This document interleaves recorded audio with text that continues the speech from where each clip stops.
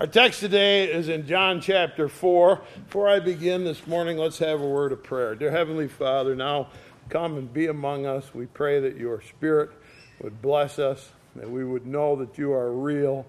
We ask that your presence would fill this place and fill this whole day so that we would realize just how good you are to us. Bless us. Fill us with the things that you want us to have. We pray in Jesus' name. Amen.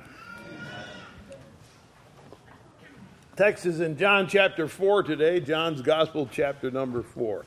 Many years ago, my father worked for the wildlife refuge here, National Wildlife Refuge. And over on the Tibbetts Road, there was a facility there for drug rehabilitation. Now it's called the Job Corps. It's a little bit different. But then it was a drug rehab center. And my father used to take some of those fellows on his job with him to work along as helpers. Well, so it was after he got to know some of those fellows, he used to bring them home for supper. And we all got to know those fellows. A lot of them were from New York City, and some of those were pretty interesting fellows with lots of stories to tell. Well, I have a younger sister named Amy. And she was probably about 6 or 7 years old when these fellows used to come to dinner. And one day, little sister Amy was telling us how much she liked one of those fellows and how much she enjoyed his stories. And so my mother asked Amy, well, which one was it that you liked so much? And Amy said, well, I can't remember his name, but he was so funny. And his stories made me laugh so hard. So my mother, still trying to figure out which fella little Amy liked so much, asked her another question. And my mother said, was he a black man or was he a white man? And little Amy said, I don't know. My mother was so happy. She talked about it for weeks. That little girl liked the fella, enjoyed his humor stories. She liked him for who he was. She didn't even notice the color of his skin. And Mom said, just like Jesus said, a little child shall lead them. That's the way that God meant it to be. In this world particularly, there's always somebody that doesn't like another person, isn't there? Because who knows why? When I was in Norway, they used to say, we don't like Swedish people. When I was in South Dakota, they said, we don't like people from North Dakota.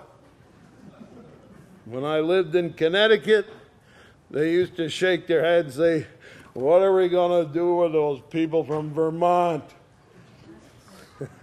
We live in a society today that finds all kinds of reasons to hate each other, to hate people. We hate people because of their politics. We hate people who are rich or poor. We hate people because of the color of their skin, and it goes on and on and on. But my friends, it's nothing new. From the very beginning, there has always been hatred and prejudice. Cain killed his brother Abel for jealousy and hatred. Esau hated Jacob. Certainly one of the most hated people of all time was Jesus of Nazareth. Why, they hated him so much they killed him. That seems like it is the human condition. In our text today, we see a classic case of prejudice and hatred. So let's see who hates whom and see if there can be a change in all that hatred. John chapter 4, beginning at verse 3. And he, Jesus, left Judea, departed again into Galilee, and he must needs go through Samaria. Between the city of Jerusalem and that surrounding area called Judea to the south, and Galilee, where Jesus came from up in the north, there's a little strip of land called Samaria. And there in Samaria lived a group of people called the Samaritans. And the Jews were always traveling from Galilee to Jerusalem and back again. the most direct route was right straight through Samaria. But often, the Jews traveled miles out of their way across, just to avoid going through Samaria. They didn't want any dealings with the Samaritans, so they avoided them at all costs. But not Jesus. He'll go right straight through. He will not avoid the Samaritans. Most direct route home is through Samaria. He takes that route. Verse number 5. And he cometh to a city of Samaria, which is called Sychar, near to the parcel of ground that Jacob gave to his son Joseph. Now Jacob's well was there. Jesus, therefore, being wearied with his journey, sat thus on the well. And it was about the 6th hour. There cometh a woman of Samaria to draw water. Jesus saith unto her, Give me to drink. For his disciples were gone away into the city to buy meat. Jesus is alone. He's sitting on a well. These ancient stones were piled up, and Jesus sat down. He's hot and tired from his trip. And while his disciples went into town to buy some food, comes along a Samaritan woman to the well with a clay pot to draw out some water. And Jesus asked her for a drink. It's a simple drink of water from the well. And that's all. There's not much to ask. But you'd have thought he'd ask her for $1 million. Verse 9. Then saith the woman of Samaria unto him, How is it that thou, being a Jew, askest a drink of me, which am a woman of Samaria? For the Jews have no dealings with the Samaritans. Here comes a full measure now of hatred and prejudice. The woman says, You are asking me for a drink of water? You, a Jew, are asking me, a Samaritan, for a drink of water? You, a man, are asking me, a woman, for a drink of water? She said, Jewish people avoid the Samaritans at all costs. I can't believe you want me to give you a drink of water. My friends, isn't it a strange thing how something as simple and basic as a drink of water can be so twisted and blown out of proportion by human prejudice and hatred? Well, let's see what Jesus says. Verse 10, Jesus answered and said unto her, If thou knewest the gift of God, and who it is that saith to thee, Give me to drink, thou would have asked him, and he would have given thee living water. The woman saith unto him, Sir, thou hast nothing to draw with, the well is deep. From whence then hast thou that living water? Ignoring the prejudice now, Jesus says to the woman, If you knew who I was, you would have asked me for a drink of water. He's playing that little you and me game with her. If you knew who I was, you'd have asked me for a drink of water. And she replies, You didn't even have a water pot. How are you going to give me a drink? The well is deep. Now Jesus sees something. Here's a woman who can't even give him a drink because she's so filled with negative feelings. So Jesus wants to talk about deeper things, spiritual things. So he uses the water to open up a conversation about the feelings in her heart. Verse 13, Jesus answered and said unto her, Whosoever drinketh of this water shall thirst again. Whosoever drinketh of the water that I shall give him shall never thirst, but the water that I shall give him shall be in him a well of water springing up into everlasting life. And the woman saith unto, Sir, give me this water that I thirst not, neither come hither to draw. She won't talk about those feelings that Jesus is trying to get to. She says instead, sarcastically, Okay then, you give me a drink of this water so I don't have to come to this well every day. If you say you got this magic water that'll quench my thirst forever, I'll take it. I won't have to come to this well. Now, my friends, I want you to remember exactly what Jesus said. Exactly. Remember what he said. He said, if you knew who I was. If you knew who I was, then you'd ask me for a drink. Hoping the woman would say, so, who are you? But she didn't. So Jesus is an expert about getting into people's hearts and minds. And he gives her some bait to open up her mind so that he can talk about deeper things. In verse 16, Jesus saith unto her, go call thy husband and come hither. Of course, one of the things about Jesus, he knows everything about us, doesn't he? He knows everything about us. Everything we ever did, we can't keep secret from Jesus. He knows it all. So verse 17, the woman answered and said, I have no husband. Jesus said unto her, thou hast well said, I have no husband, for thou hast had 5 husbands, and he whom thou now hast is not thy husband, and that saidest thou truly. Go get your husband. I don't have one. True enough, you've had 5. But the man you're now living with is not your husband. And she thinks, wow, how do you know that? How do you know that? You must be a prophet. She says, you must be a man of God to know that. But I want to go back to the old prejudice and hatred anyways. So she says, you Jews say we're supposed to worship in Jerusalem. We, the Samaritans, say we're supposed to worship in Samaria, in our own mountain. Jesus says a new day is coming. And it has finally arrived. You don't need to worship here or there. You can worship anywhere. Verse 23, but the hour cometh and now is that the true worshipers shall worship the Father in spirit and truth, for the Father seeketh such to worship him.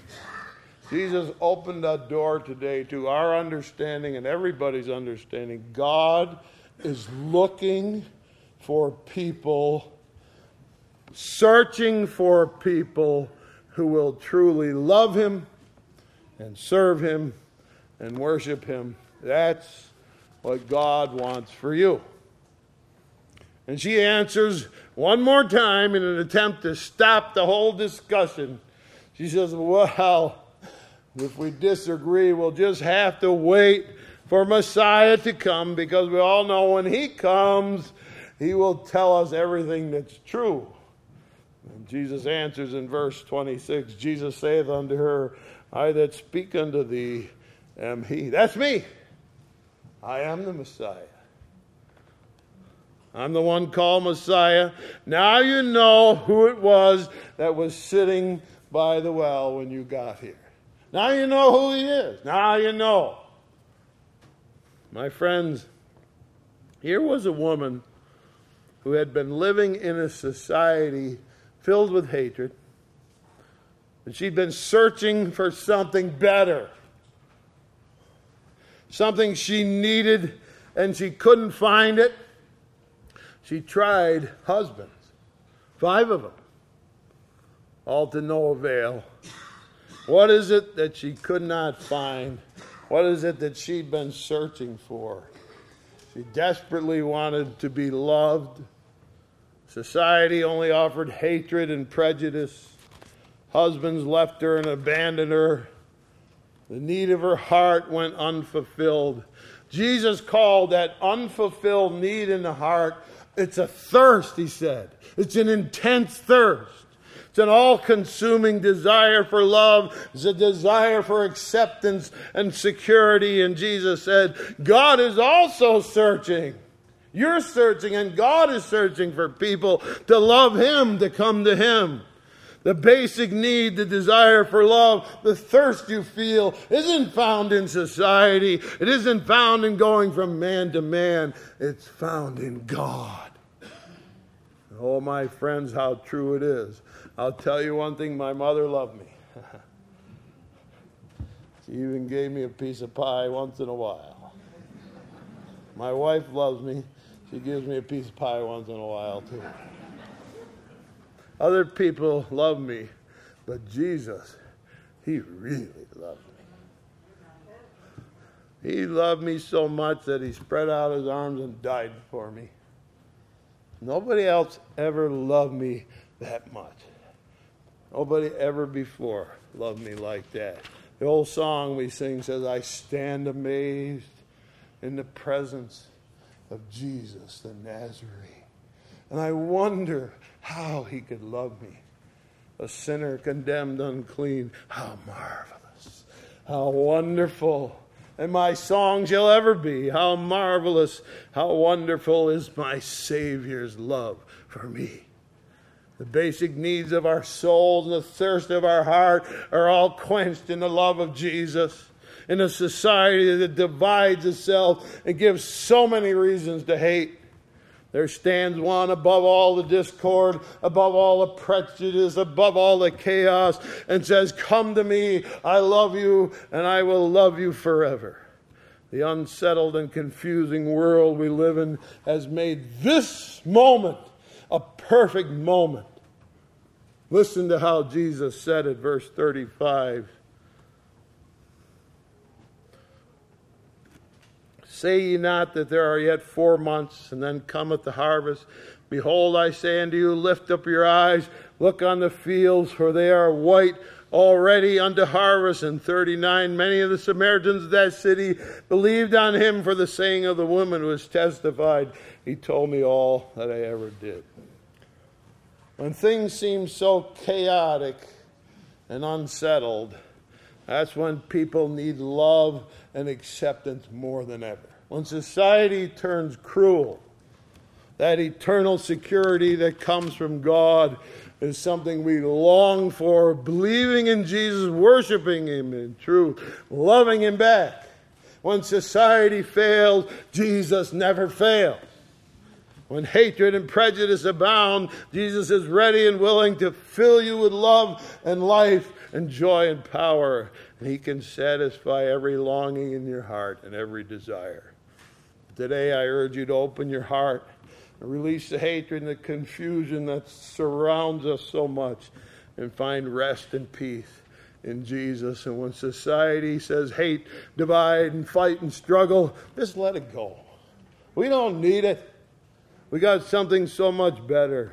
Let Jesus fulfill all the secret desires of your heart. Jesus said there's no time like the present. There's no time like now. It's a perfect day for it. So may God bless you today as you trust in Him and let those things go. Dear Heavenly Father, bless this time, Lord, in our hearts. Help us to remember who You are, how good You are to us. We know that when you come to You, it's just the best thing we've ever done. And in this world, so confused, so upside down, we look for stability and strength and help. We find it in the loving hands of Jesus. So we're glad to drink water from that well. We are happy to tell others that we can still drink from that same well. Bless us, we ask. As we go through this day, may the love of God linger over us. May we know who You are, and know exactly what You have for us. Bless us, we pray. In Jesus' name, amen. In closing, I'd like you to turn in your hymn books as we sing one more song. Blessed assurance, Jesus is mine. Oh, what a foretaste of glory divine. Standing as we will as we sing.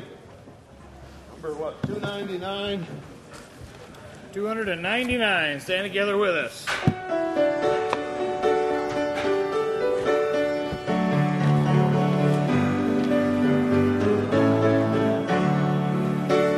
Blessed assurance, Jesus is mine.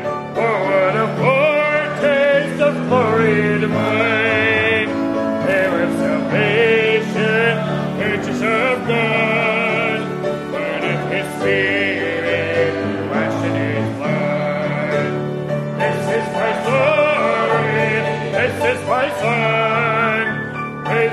Savior all the day long. This is my story, this is my song, praising my Savior all the day long. Perfect submission, perfect delight, visions of rapture are burst on my sight. Angels descending, bring from above, echoes of mercy, whispers of love. This is my story, this is my song, praising my Savior all the day long. This is my story, this is my song, praising my Savior all the day long.